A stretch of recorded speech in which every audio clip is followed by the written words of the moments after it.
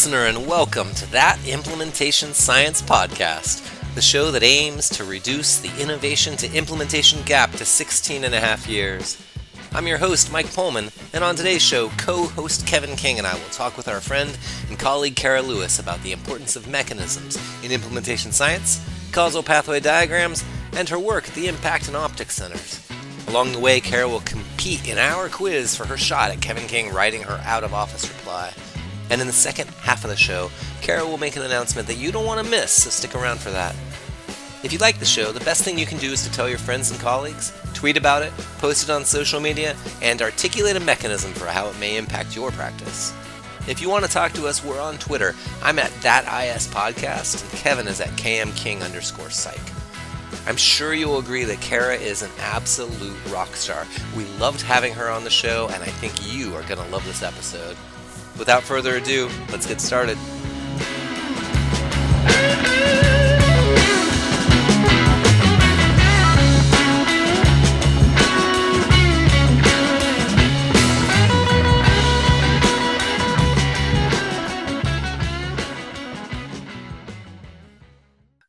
All right, everyone. Well, welcome to That Implementation Science Podcast. We are so happy to be here today with Dr. Cara Lewis. She is a senior investigator at Kaiser Permanente.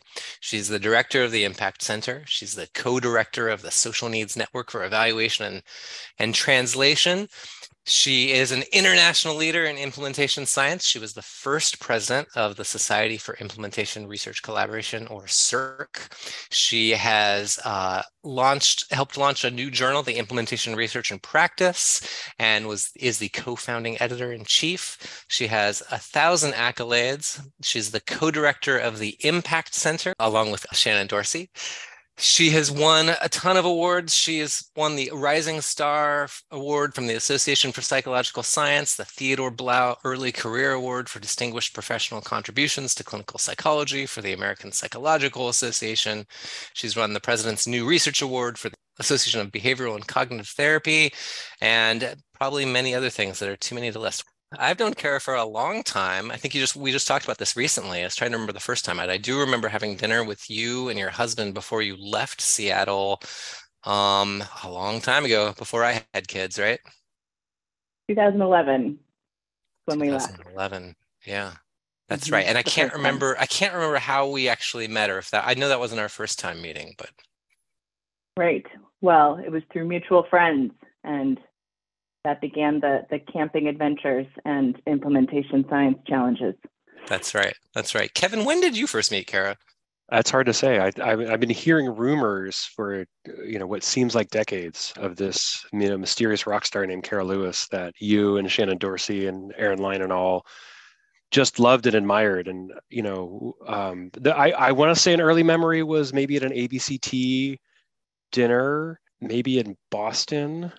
I couldn't remember the year. Somehow I believe Sarah Landis was also there. And I remember sitting next to Cara and just having a grand old time chatting about all things implementation and science. I mean, at the time, I think that was back when implementation wasn't a science. So she was really curious talking to me, who was a real scientist, and sort of how do we make implementation an actual science? Right. So I have some distinct, obviously entirely joking, but that's an early memory of Cara Lewis that I have. I remember that, and I thought you were so cool that I would time my babies with yours. Yes, that's been really challenging, and I mean, frankly, kind of uncomfortable to talk to our partners about. But it's been really really nice to have babies around the same time. Those are some intimate decisions. They really are. I don't know, Cara. I don't know about you. I do feel like there's other academics I know who have had one or two kids right around the same time as mine. I see them just on social media, and I always feel like, oh yeah, I remember they have a kid the same age, and there's like a little intimate, secret bond that you have with somebody else who has a kid about the same age. It's kind of, maybe it's only in my head and you should just entirely edit that out, but. No, we confirmed that at the start of the show off the record that, we can share in the bloody noses of today. Yes, exactly right. Yeah. There's something reassuring when you hear about all the travails and tribulations of other parents. It just feels so normalizing. Mm-hmm. One of the things I really like about Cara is that she's great at sort of mixing business and pleasure. So we always get a lot of work done, and we always have a lot of fun that we do it when we do that. One of the things that you've introduced me to, Cara, that I don't think I've ever done before was the idea of taking a boat ride on at every conference, right? Where did this Mhm. come from? Well, I grew up on Vancouver Island in British Columbia, Canada, and I just love being on the water. And I actually don't, I do recall the very first time I did this was after was it 2015? I think it was. I rented a boat for all of the folks who were involved in organizing the conference. And it was so much fun. I decided to rent a boat at almost every conference I've been at since. Nice. I've been on a couple of those boat rides. Super fun. Super fun. I remember swing dancing with a good colleague at Cirque somewhere, San Diego, maybe. I can't even remember. A long time That's ago. right. Yeah. Yeah. Well, we're so happy to have you here. We'd love to know a little bit about kind of your career, how you found yourself in the field of implementation science. Yeah, how'd you get to where you are now? Well, it is the typical millennial journey, isn't it? Starting as an efficacy effectiveness researcher, finding out that treatments that work aren't available to the communities in need, and then digging around in implementation science in grad school as the field was making a name for itself, and then, nerding out as a measurement expert who had no training in it. So inappropriately nerding out in the measurement space and doing methodological work to build the field's credibility and utility, per Kevin's earlier point, if you don't edit that out. He usually edits most of what I say. This is very quickly going to be a one-man podcast, but If I I'm along if for the I ride. if I edited out most of what Kevin said, it would be 90% of the show would be done. So Yeah, I mean, the gist of it is, seeing that treatments work and they aren't available, and wanting to be a part of kind of a higher level of change. So I started with psychotherapy, doing supporting folks through change in a one-on-one kind of space, and then I moved into supervisor role, and then became the director of a clinic, and I trained therapists how to be doing therapy in a one-on-one space. And then I realized that helping other clinics do this wasn't quite the level that I wanted to affect change at. So implementation science felt like it had broader reach. You mentioned thinking about measurement, coming in as a measurement nerd. And I one of the earliest interactions I remember having with you was you were starting a grant and you were looking for somebody to collaborate with on measurement expertise and I wasn't in a position, you were sort of reaching out to me. I wasn't in a position where I could help, but it sort of made it stick in my mind that you think about measurement, you care about measurement. And I feel like the circle of people that care about measurement is kind of small in psychological academia. A lot of people just want to pick up a measure off the shelf, trust that how people describe it, it works as it says, and there's the Chromebox alpha is fine and whatever. And I guess that maybe could you just talk a little bit about how you saw how the measurement piece fit into what you saw about increasing the credibility, the sort of scienciness of implementation, just talk a little bit about your thinking there and how you've approached that. It's interesting. So I'll respond initially indirectly to reflect that in recent years, I often wonder, what am I using from my initial training still? Because I feel like I've gone so far afield, doing implementation science and cancer and heart, lung, and blood, for example, but not in mental health as much these days. And this is a space where I feel like my initial training is really guiding what I care about. And so these basic psychology principles of measurement theory and theory in general, and that's related to other topics we'll probably get to today. But I think that if I'm being honest, so in addition to my initial training guiding that interest, the other two things that really guided my interest in measurement and then other methods that I've grappled with in recent years. One is that I didn't like going through the pain of developing a measure only to find that someone else had a better one and I just missed it. So I was trying to prevent others from experiencing that sort of pain when you have a new field that's disjointed and hard to navigate. So I wanted to be offering a resource. And then I just care deeply about being practical. I actually think that more rigorous science can allow us to be more practical and have a more resource sensitive engagement with our partners to realize change, perhaps. One of my earlier memories of you as being at CERC, maybe before it was called the Society for Implementation Research, and it was called the Seattle Implementation Research Conference. I think this was the one. And you were doing a plenary about the work that you had done around the measurements. Oh, what was the name of this? Can you remind me? Well, we ended up calling it an instrument review project. That's right. That's right. So there's an instrument review project where you went through and you categorized all kinds of various measures across some really important, pragmatic, feasible categories that could be applied in implementation science. And these were available on the website. And you did this really wonderful, I think it was before you were done with the work, you were just kind of starting on the work, but you had evaluated a number of tools.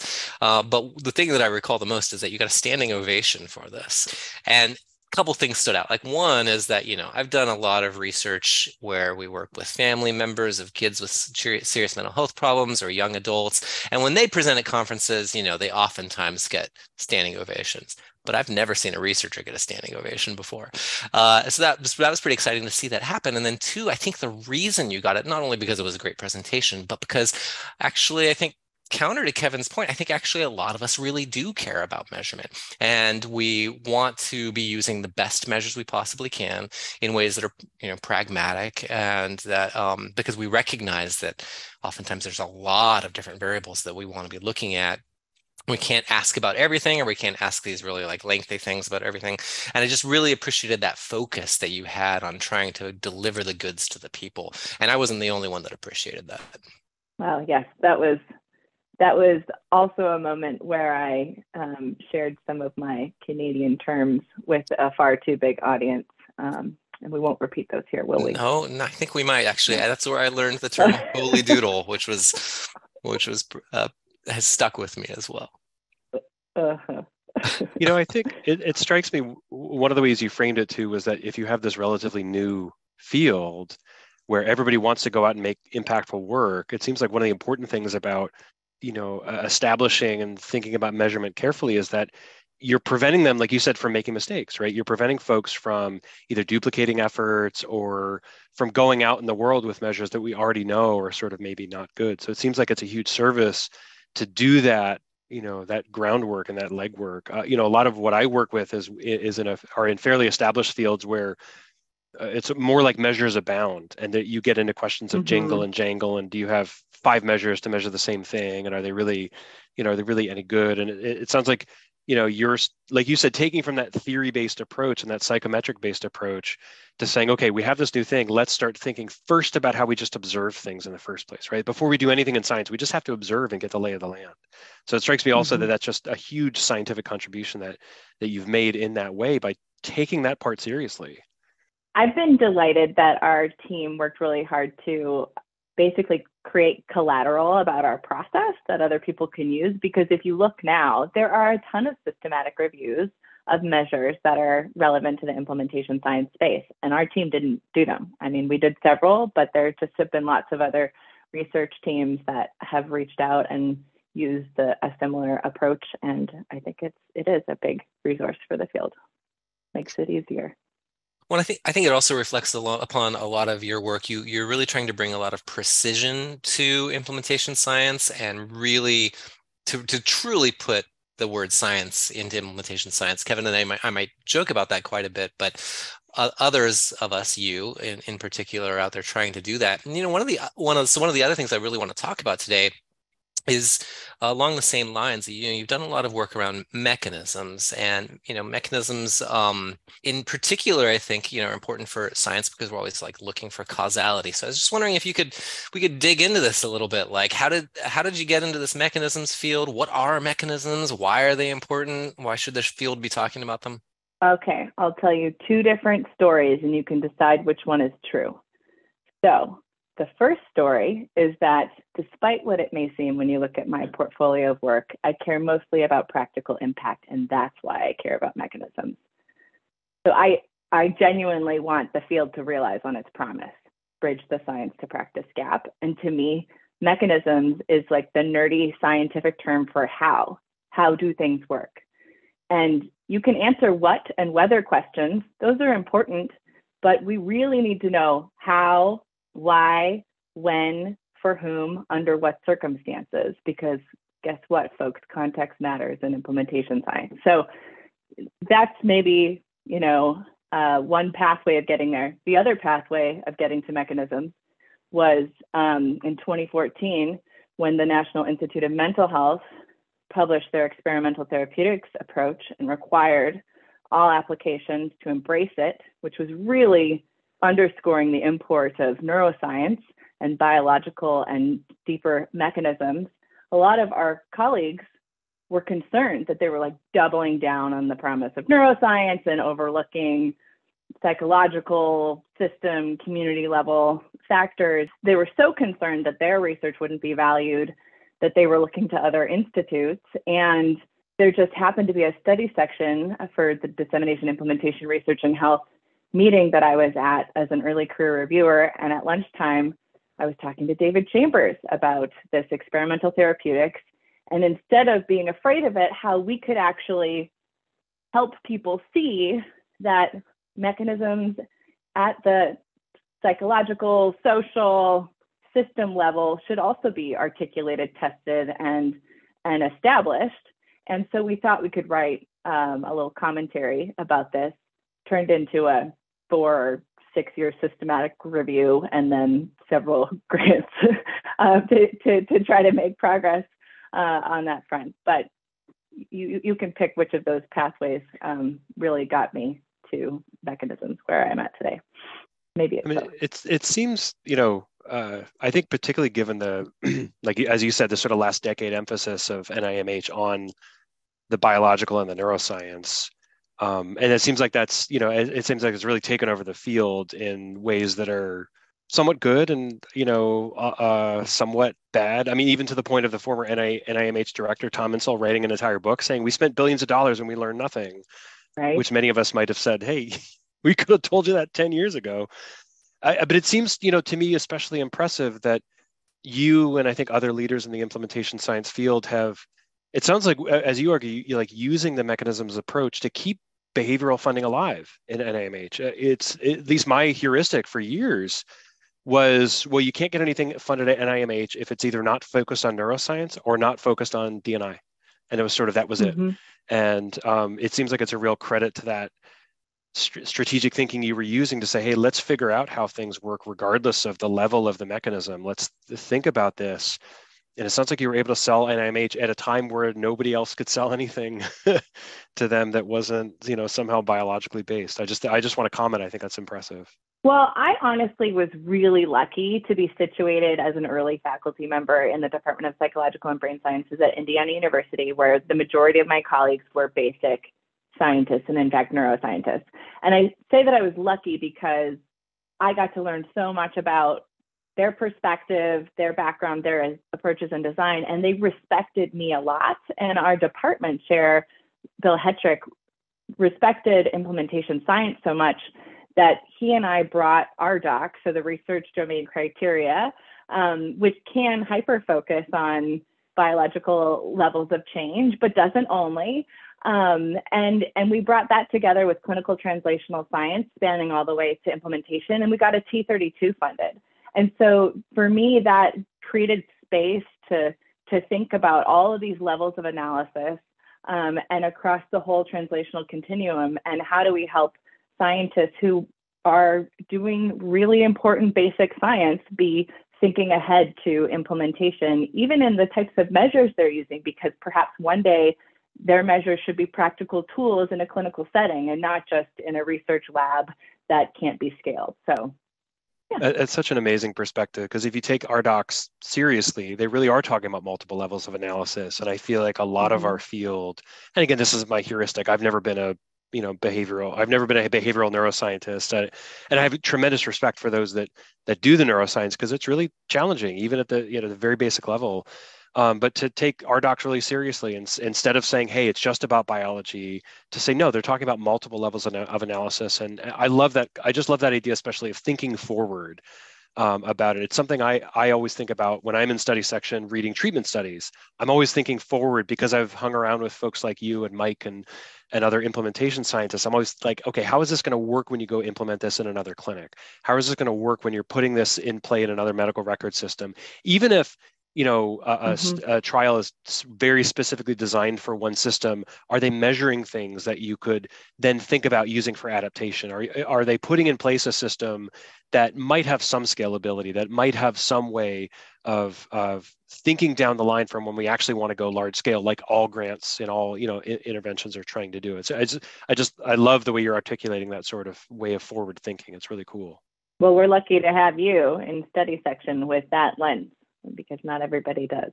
I'm curious, like for those listeners who are kind of relatively newer to the field, you described mechanisms as the how, and we talked a little bit about some of the biological mechanisms that are out there, which may be regions of the brain becoming activated, which I mean, obviously I'm not a neuroscientist, so, but that kind of, to me, that's almost like a symbology of a mechanism than an actual mechanism itself. But I'm kind of curious, can you give us some examples in implementation science for something that's impacting a behavioral health issue? Like, what would a mechanism be, and how would one measure it?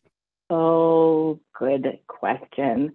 I mean, I think the most typical implementation strategy that people would be familiar with would be like an educational meeting or a training. And obviously that can house lots of different activities within it. But perhaps across those activities, the mechanism of learning is what you're trying to do. And you can get much more complex, or just consider different implementation strategies that are common, such as audit and feedback, perhaps one of the most well-studied implementation strategies, as surfacing a performance standard gap, like a discrepancy in how people are acting or behaving. We've been through an R01 from the National Cancer Institute, actually trying to work through 30 of the most commonly used strategies and articulate their mechanisms.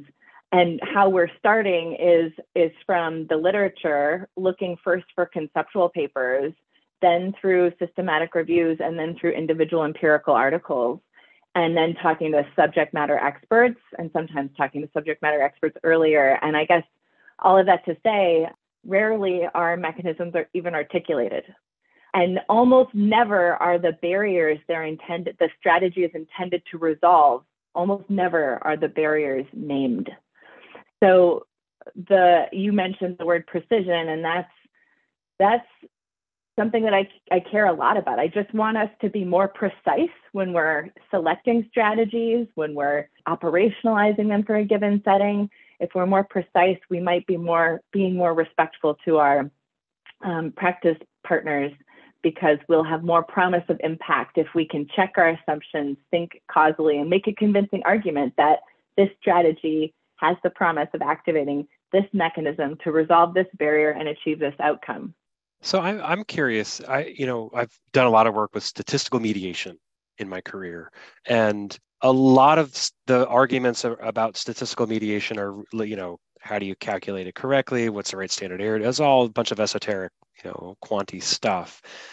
And rarely are people articulating the causal case for how the mediation works. And mediation often is conflated with mechanisms, as you're saying. So I'm wondering how do you see sort of what's the difference and similarities with statistical mediation and the way, I guess maybe the way a lot of people in our field think about mechanisms, and how you're thinking about mechanisms in implementation science sort of specifically? I guess where I would start is to say that I definitely want empirical tests of strategy causal pathways, and how you might do that rigorously would be through mediator moderator testing, And there are specific designs that would allow you to have more confidence in the manipulation of the strategy, and measurement timelines and paradigms that would allow you to detect its change in a precise way. So I want the field to go there. I want the field to do that for discrete strategies in analog spaces, just to build almost like the basic science of implementation science. Like, here is evidence that, these 30 strategies could work this way. There might be different moderators and preconditions and things that need to be in place or amplified to realize that, the outcome that it might lead to. But so in sum, I want more empirical testing of discrete strategies. Mediators and moderators are important for that statistical testing. I think they shed light on mechanisms. They themselves are not mechanisms. Mechanisms are often not directly measurable. You can convince yourself that you're activating them based on manipulation and design by actually measuring change in a proximal mechanistic outcome and not the mechanism itself. The mechanism is a complex process, often multi-step, especially when you're thinking at the system level. And so naming it and then figuring out the right measurement paradigm is a lot of work that I think our field needs to do. But I probably spend more time thinking about mechanisms and moderators just from a conceptual implementation planning space. So usually people come at an implementation problem with the outcome in mind. I want to get more penetration. I want to get more fidelity. I want providers to adopt something new. And then they kind of work backwards. They're like, wait a second, this barrier is in the way of achieving that outcome. And then once they think about the barrier, they start throwing strategies at it. And that's actually the case in many instances, that they're literally throwing familiar strategies at it. Like my health system does PDSA cycles, so I threw that at this barrier. Well, guess what? The mechanism you needed to activate or the barrier you needed to address wasn't low practice change capability. It was low relative priority. You're not going to change necessarily low relative priority by throwing a really resource intensive PDSA cycle at a small implementation team. So for me, why I think, and it's not just about mechanisms, it's that causal pathway and it's the factors that influence it along the way that actually is really helpful for practical planning. And so I honestly think more often than I should about the term mechanism and how that's such a turnoff for practical people. So I actually am a plain language expert we're working with to try to rebrand this stuff, because we have developed this method of causal pathway diagrams to articulate strategy pathways, and that too, such a turnoff. I mean, I think it might resonate for really theoretically oriented researchers, but that's not the intent of a lot of what we're trying to do with these causal pathway diagrams and by centering mechanisms. Well, and I think you bring up an important point here about sort of articulating the difference between how we traditionally thought about mediation, which comes from a really different way of thinking, right? Which is I created this program and it works, and I want to figure out how. And so we're thinking about what are the intervening steps. And you almost describe a backwards process where you're like, we have this problem we want to solve, and we're sort of backing up the chain. So it's not like you're putting in some black box and then you want to figure out what the intervening process of that black box is. I think it also, the way you're talking, highlights really important ideographic component for to think about situational moderators, situational barriers that might differ from one to another that you can still study systematically. And I'll say in my career, I've done a lot less mediation over time, because even though you can get some of these rigorous designs, we never get to the right time scale. It's really hard. What's the right time scale for teaching somebody a new skill and then watching them practice that skill? Is it, and it's going to be different for every person. For some people, it's going to be weekly, and you'll just see weekly improvement. But then do we really have the right statistical tools to really capture, intervention delivery, skill change, and then change in outcome? Because a lot of these things travel hand in hand. A provider might get more skillful and have better outcomes with their clients, but those two processes are going to be iterative. The private provider maybe gets a little more skillful, they have a little bit better outcome. You can have other people with sudden gains.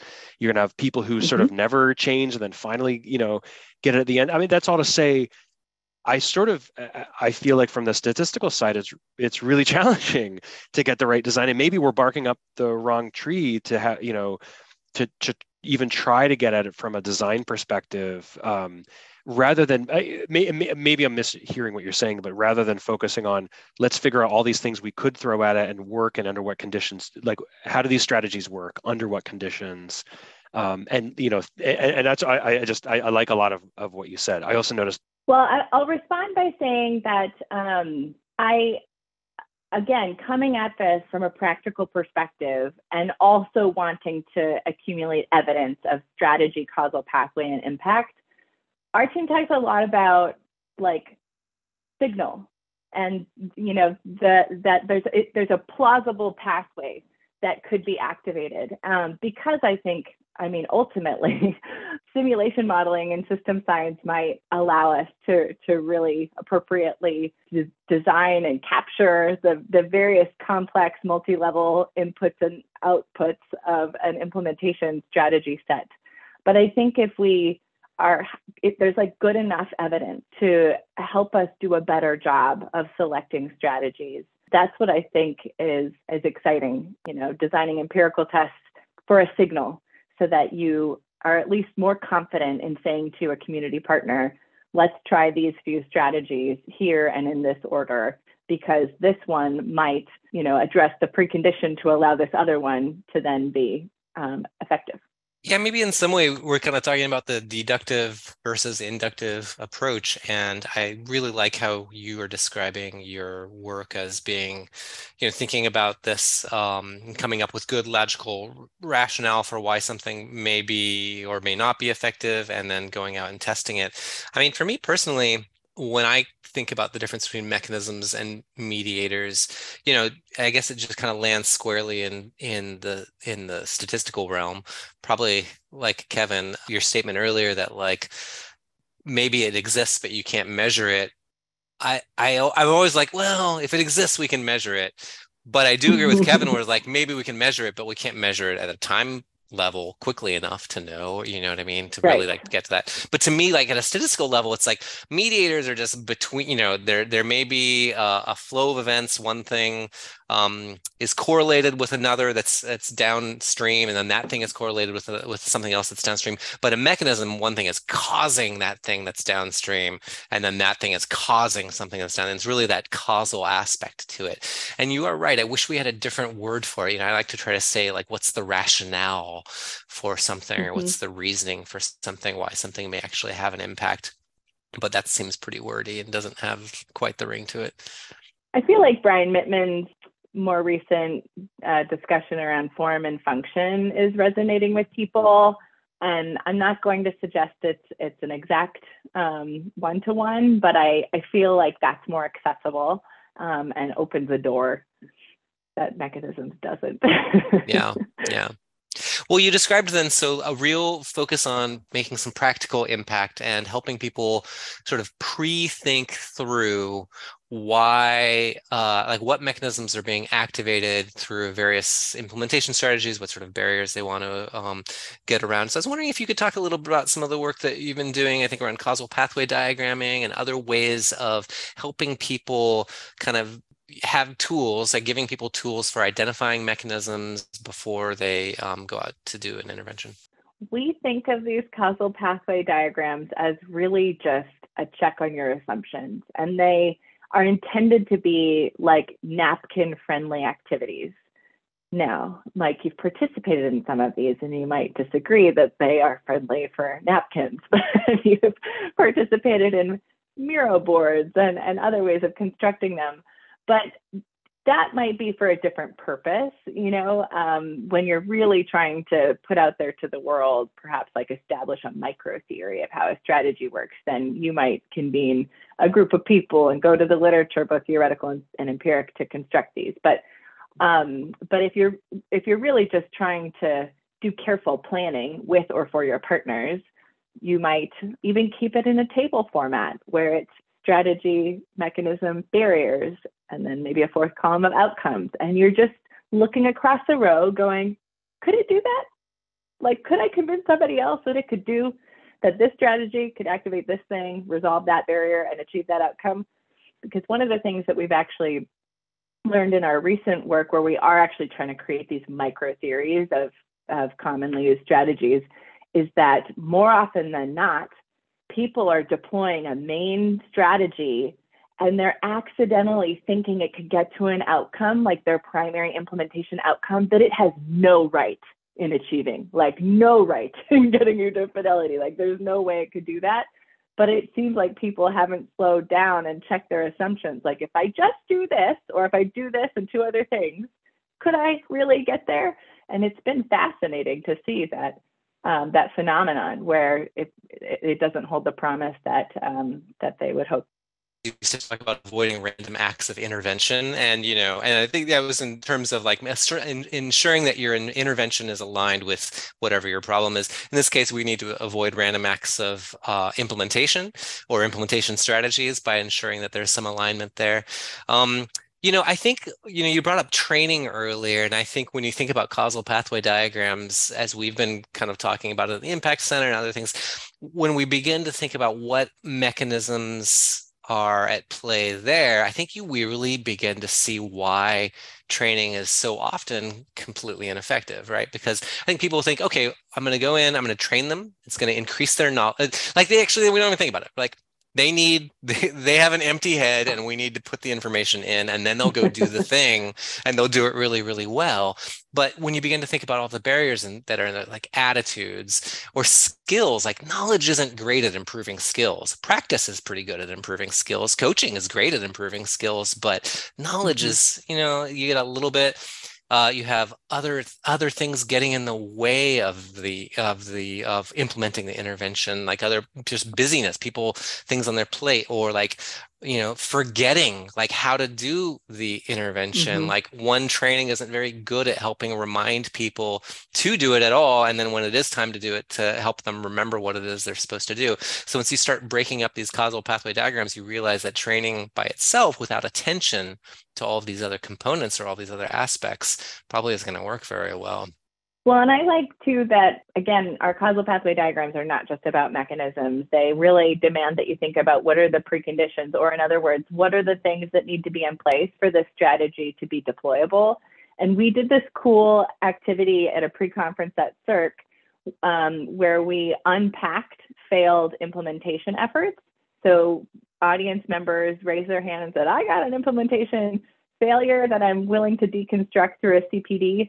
And in doing so, we found that one of the reasons why was actually a training related strategy, but it didn't work because they failed to lock in a precondition. It was X amount of time that the training needed from certain team members, and the leader wasn't willing to commit it. And so they had a great training. It had the promise of achieving the outcome they cared about, but the precondition wasn't in place. And there was this like aha moment that might seem like a yeah, duh, and why didn't you get that at the time? But you didn't know that you had to also do an implementation strategy of leader buy-in, or to build implementation leadership.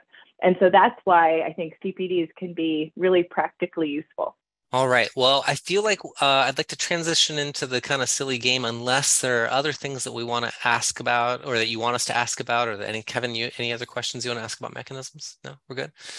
All right. And Kevin, you got the game. You want to alternate the questions back and forth? Yeah, that sounds good. I can start. Okay. So we're going to start with an open-ended question. Tell us about the 2 best days of a boat owner's life. Well, the Blue Angels are a part of Seafair every summer in Seattle, Washington. And we took our little boys out on our boat during Seafair and had these incredible jets flying not too far above our heads while we sat in our little boat in the lake. And it was kind of powerful. I'm sorry, you've already gotten this wrong. This is a pop quiz, and that was not the right answer. Oh. Yeah, -5 points. The correct answer is the day you buy the boat and the day you sell the boat. But Blue Angels is a good second answer. Yeah. And we should warn you, Kara. So we're going to ask you three more questions. You've gotten this first one wrong, unfortunately. So if you get the next three right, that means you win. And by winning, you can have Kevin write your next out of office reply for your email. Well, can I just say on the heels of getting that one wrong that I just sold my boat for the same price that I bought it for, and it was a good day. You know, that's pretty impressive. Yeah, that's extraordinarily impressive. That's great. All right, the next one is multiple choice, so maybe it'll be a little bit easier. I thought we were starting with an easy one, but we're going to start with the next one, maybe a little easier. So I'm going to give you three things that are considered and one of them is actually true, that it's considered to be good luck on a boat. So A, bananas are good luck because they attract fish. B, black cats are good luck because they eat rats. Or C, whistling is good luck because it lifts the spirit of the crew.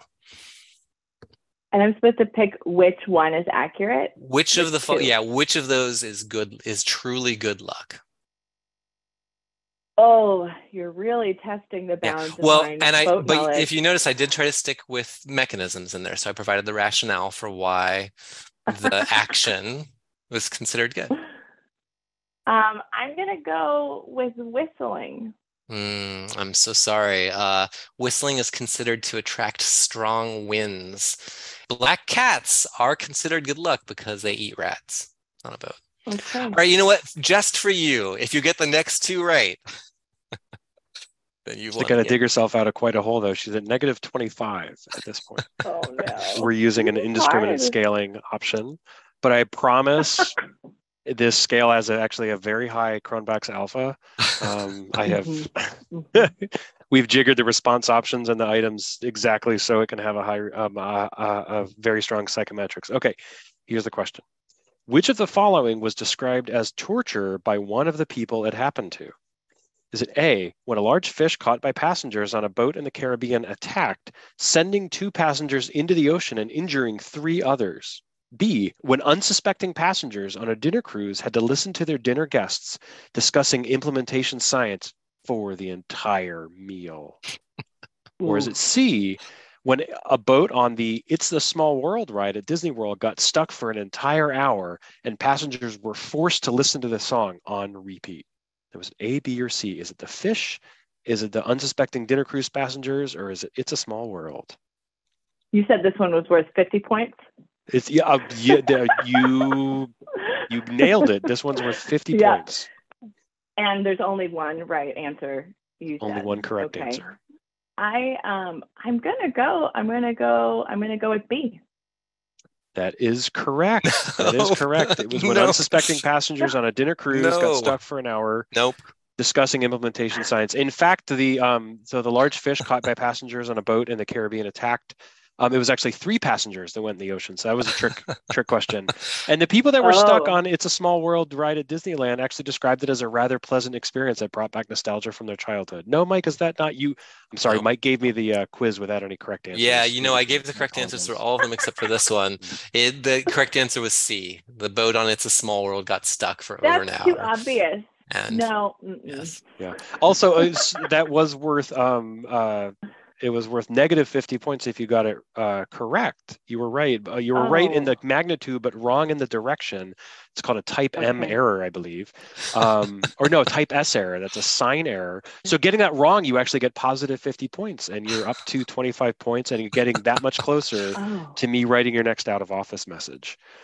Have you seen my out of office message? Yeah, Mike and I are not rigorous. That's why this is a joke. We are not rigorous scalers. All right. Last question. So far, you are 0 for 3, but still ahead. That's great. Which of the following is a real reason a boat sank in Texas? A, when it tipped over after all of the passengers moved to one side to have a better look at a nudist beach. B, when the crew overweighted the boat with pro-Trump flags and items. C, when the captain and passengers shot 35 rounds into the hole trying to kill a fish that had jumped on board. And it's which one is true? Which one is true? I think it's B. I'm so sorry. You are 0 for 4. The correct answer is A, when it tipped over after all of the passengers moved to one side to have a better look. meta nudist speech. Okay. Now, Mike, I have a Well, question. There was a boat parade in Texas in 2020 where 5 boats sank. Oh, really? Were they overloaded with flags? I mean, maybe there was more than one correct I'm answer. going to send you an NPR story in but the chat. it, I yeah, mean, she's all of fact these, checking when you I wrote in these, real time. they all seemed logical, and I bet you can find one where somebody shot a bunch of bullets into a boat as well. I thought maybe Yep. you were just saying technically the boats didn't sink because they were overloaded with flags. They just got swamped or something because they Ah, were going too fast. But I am, okay, Mhm. okay. We'll give that one to you, Kara. yeah. We'll give that one to So you. I think How we much can is that? say 100 points?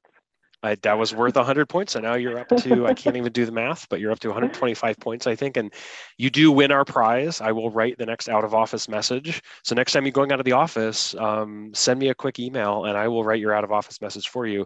You and our listeners may not know, I've become somewhat famous in a small circle of about a dozen people for writing clever, funny, or just non-standard traditional out of office messages. I started in COVID when my Hmm. child came home permanently for 6 months without any childcare.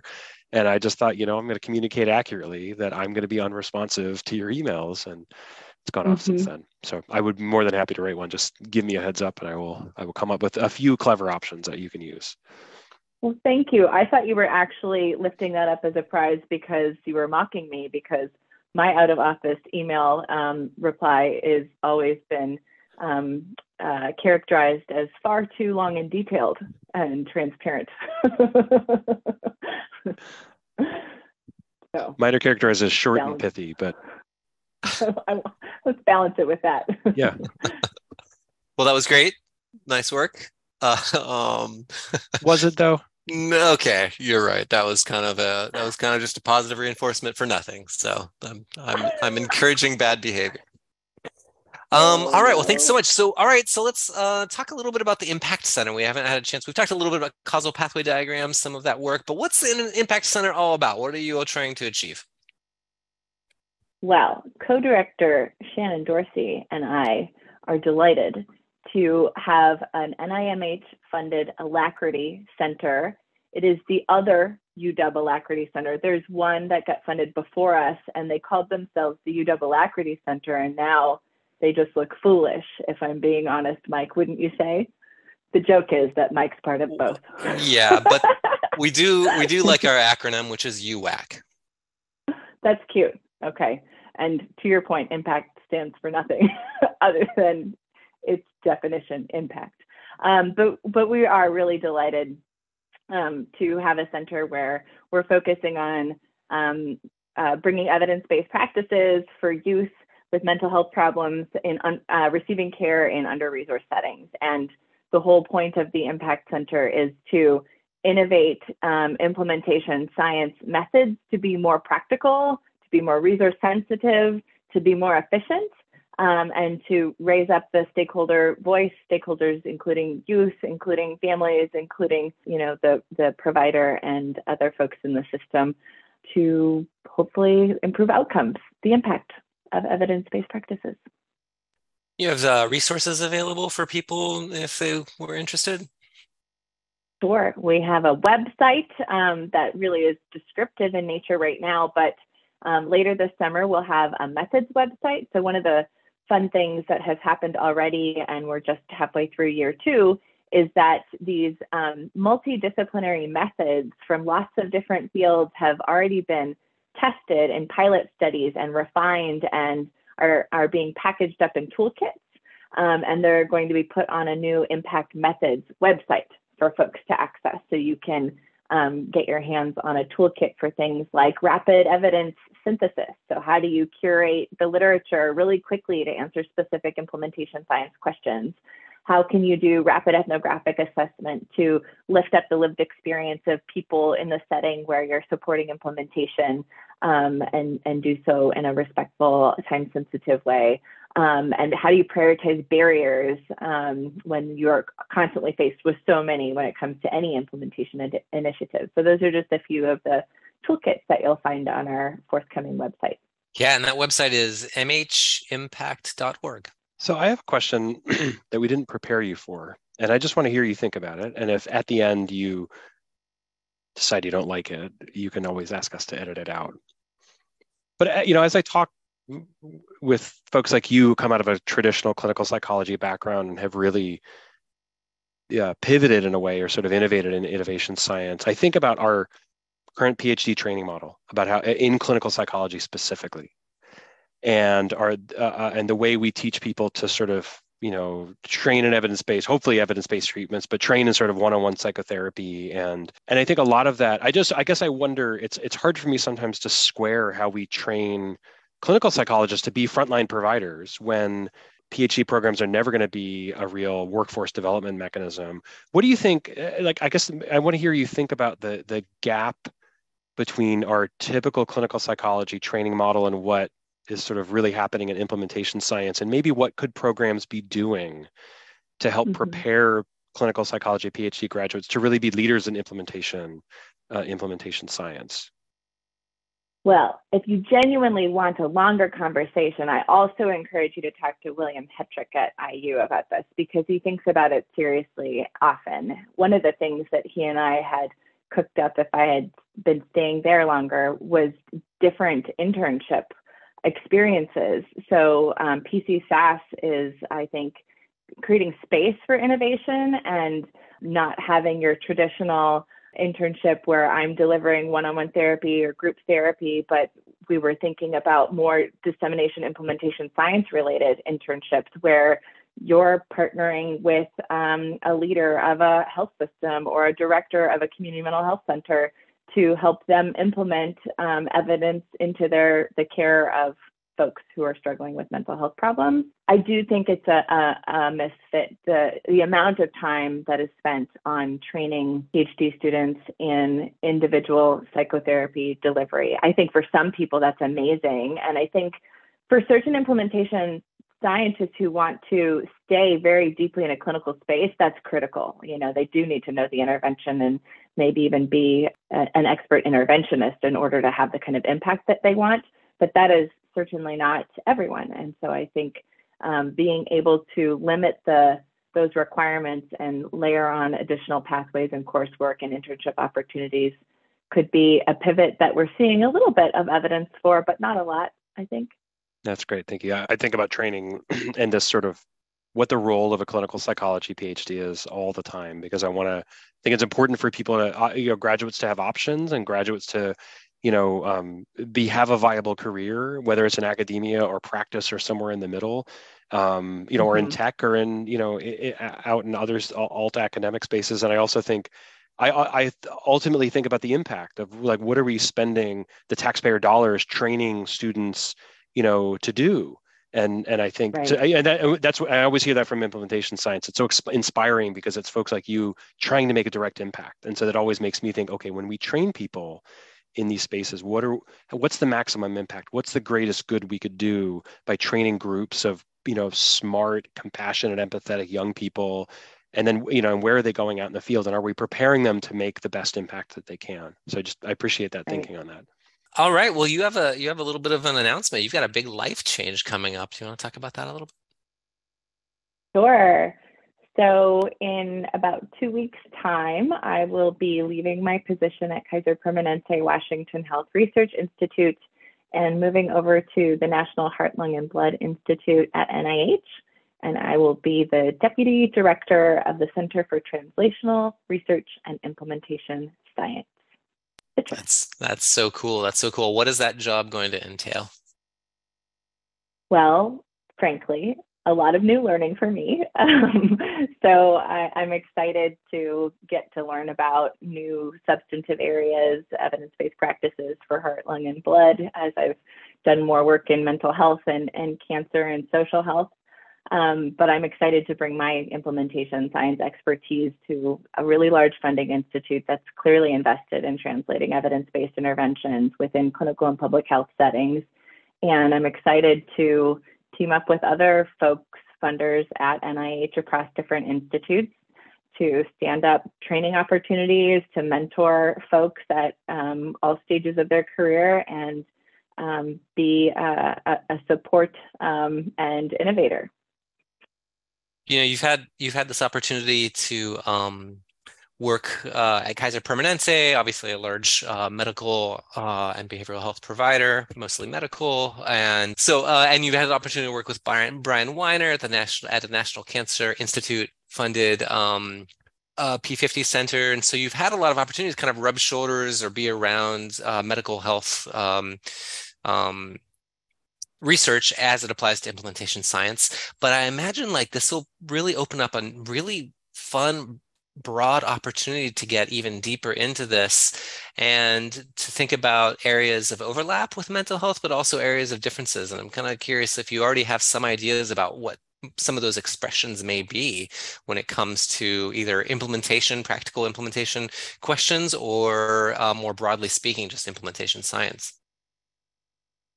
I mean, one thing that is part of Citrus that will be new and different for me is the global health side. So I really have done very little in global health, and so I know from my collaboration with Shannon Dorsey and the Impact Center that global health environments tend to be even more resource constrained, and I think those present unique challenges and opportunities for implementation science.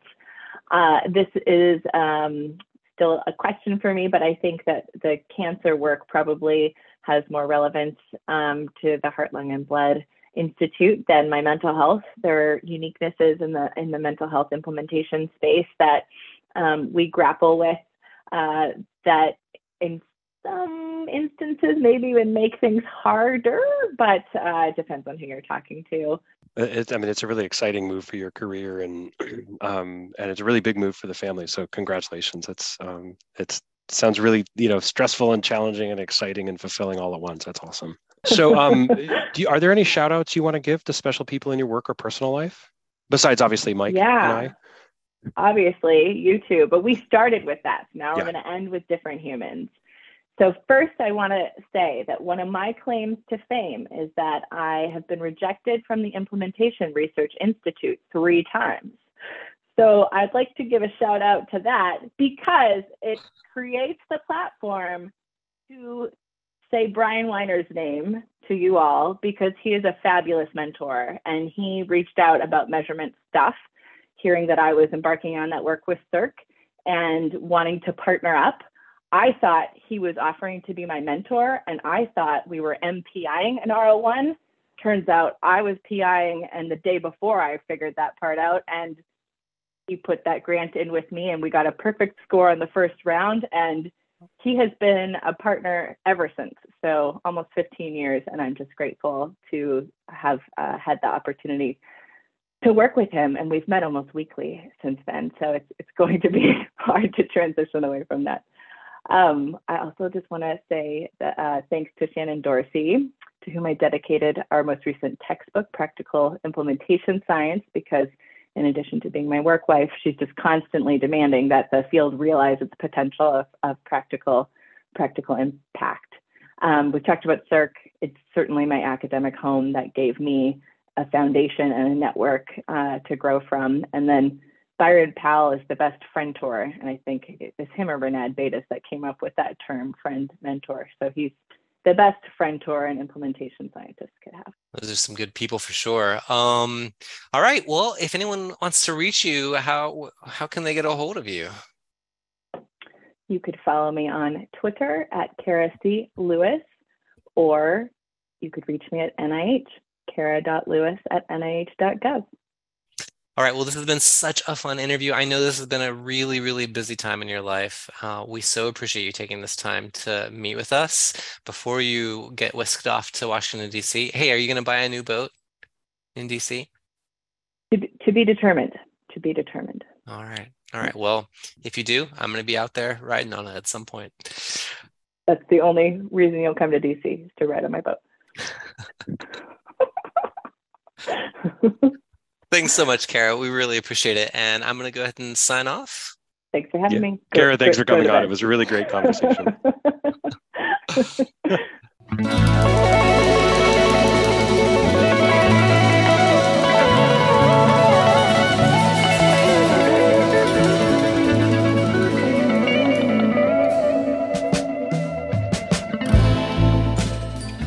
Thanks so much for listening. I hope you enjoyed today's show. If you liked today's podcast, please share it with your friends and colleagues, post it on social media, or name your boat after it. That implementation science boat has a nice ring to it. If you didn't like today's show, you can file a formal complaint about Cara Lewis at the Government Accountability Office. If you want to talk to us, we're on Twitter. I'm at ThatISPodcast, and Kevin is at KMKing_psych. All of the comments and opinions expressed during today's show are our own. They are well-reasoned and insightful, and therefore are probably not endorsed by our grant funders or employers. Thanks for listening. On behalf of Kevin King and Cara Lewis, we'll catch you next time.